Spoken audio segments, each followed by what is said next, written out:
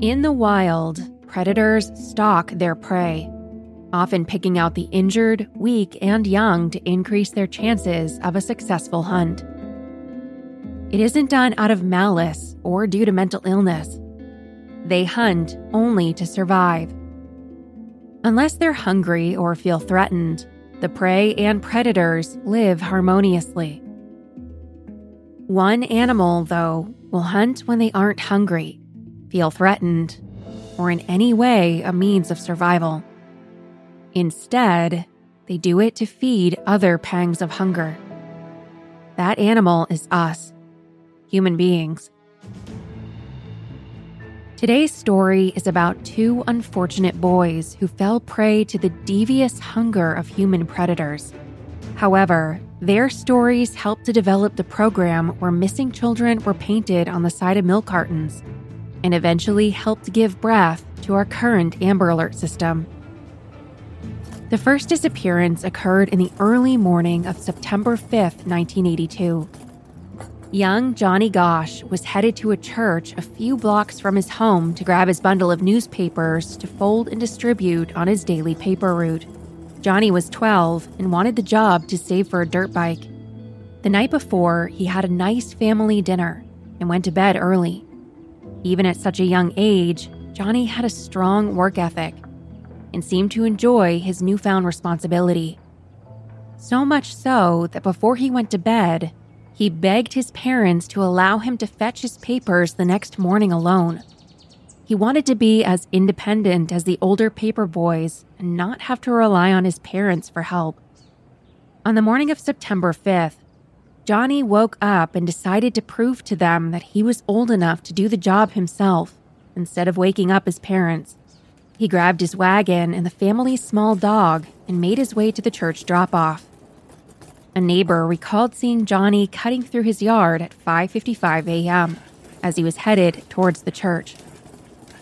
Johnny's paper drop-off was the same as the other Paperboys, and several of them saw him walking to the drop-off.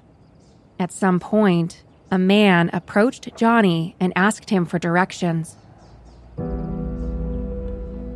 His question was ignored, and Johnny continued to walk. The man in the car drove ahead, made a U-turn, and again began speaking to Johnny from the vehicle. At one point, he even opened his door and stuck his legs out. The Paperboys weren't sure if the man was drunk or had a speech problem, but it was eventually enough harassment that Johnny told another boy that the man was weird and that he was going home. Johnny Gosch was last seen headed back home with his wagon and his dog. The other boys who were witnesses said that the man started his car and turned his dome light on and off 3 times before driving away. Not long after, Johnny's father was awoken by a neighbor, wondering where his morning paper was. Then, thinking that his son had overslept, his father went to his room and saw that Johnny was gone. He began to walk in the direction of Johnny's route and found his wagon filled with papers along the side of the street. He quickly realized that something was wrong and went home to phone the police. 911, what's your emergency? When he arrived back at their house, the family's dog, who accompanied Johnny, had returned unscathed. It took police officers 45 minutes to drive the few blocks to Johnny's home. To the parents' horror, they then refused to report their son as missing because it hadn't been 72 hours yet. The laws at the time were that a child must have been missing for 24 to 72 hours before being considered missing and not a runaway. Eventually, Johnny's parents convinced officers that foul play had been involved and that their son would never just run away. The search for Johnny involved about 30 officers and even more neighbors, all of whom returned with nothing to help point the case in the right direction. Local authorities refused to request the help of the FBI until Johnny's parents could prove that he was in danger and not just another teen runaway case. After unsuccessful search efforts, the case went cold, and Johnny's parents had to take things into their own hands.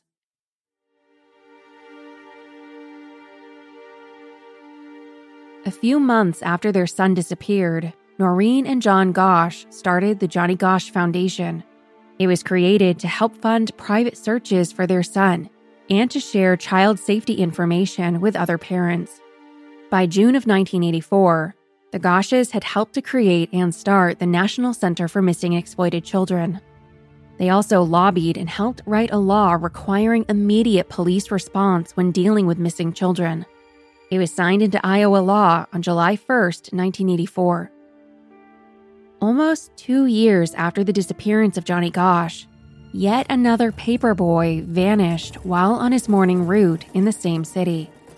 At around 5:15 a.m. on the morning of August 12, 1984, 13-year-old Eugene Martin arrived to collect his bundles of the Sunday morning paper. The van delivery driver said that he handed Eugene his bundle, and then he sat down and began to fold them. Witnesses say that Eugene had talked to a man while he was folding, and that the conversation seemed friendly. At 6 a.m., a neighbor called Eugene's manager to ask about the delay in her paper delivery. So he went to scout the route and found Eugene's bag still full of its papers. At first, he didn't think anything of it and delivered the rest of the Sunday editions himself. After delivering the papers, his manager finally went to Eugene's house to speak with his father. They quickly realized that Eugene hadn't returned home to go back to sleep and began searching the neighborhood. After finding no clues about his son's whereabouts, the police were called at 8:40 a.m., nearly 3 hours after Eugene was last seen. 911, what's your emergency? With a newly written law, thanks to the Gosch parents, Des Moines authorities quickly shut down the city. Within the hour, there were search parties, roadblocks, and the FBI was involved by noon. Even with the extra search efforts, Eugene's case also quickly went cold. Investigators traveled from Mexico to Canada following thousands of leads. But still, to this day, nothing has come close to helping solve either of the boys' disappearances. A few weeks after Eugene's disappearance, a local grocery store began printing both boys' pictures on their bags. Then, inspired by them, dairy farms began doing the same on their milk carton sides. From there, the campaign spread to dairy companies in Illinois and California. By January of 1985, the National Child Safety Council began a nationwide missing children milk carton program, featuring hundreds of missing children's posters on milk cartons. Eventually, the program was phased out as paper milk cartons were replaced with plastic. But it did help serve as inspiration to the Amber Alert system that is still implemented today when a child is abducted. This year, it has been 41 and 39 years since Johnny Gosch and Eugene Martin have been seen. Their cases still remain open. They are both believed dead by authorities, and Eugene's parents also believe their son is dead. They both passed away 2 decades ago. Johnny's mother, Noreen Gosch, still believes that her son is alive somewhere, recovering from a childhood trapped in human slavery. She even claims her son visited her in 1997 under a different name. He told her he was recovering from years of abuse in a child trafficking ring. Every year, an estimated 1.2 million children fall prey to a child trafficking predation. As a result, there are 365,000 missing children in the United States alone. That's 1,000 children every day. 60% of them are foster children. Today, right now, in this world, 2 children are sold every minute. The majority of them will be put into forced labor, some even making the garments a lot of us wear.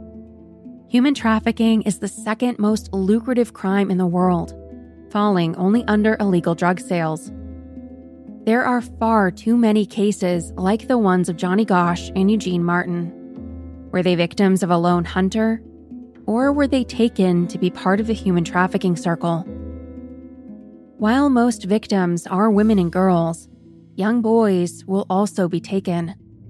They are then brainwashed and beaten into becoming predators themselves and used to perpetrate the circle and feed the deadly beast that is human trafficking.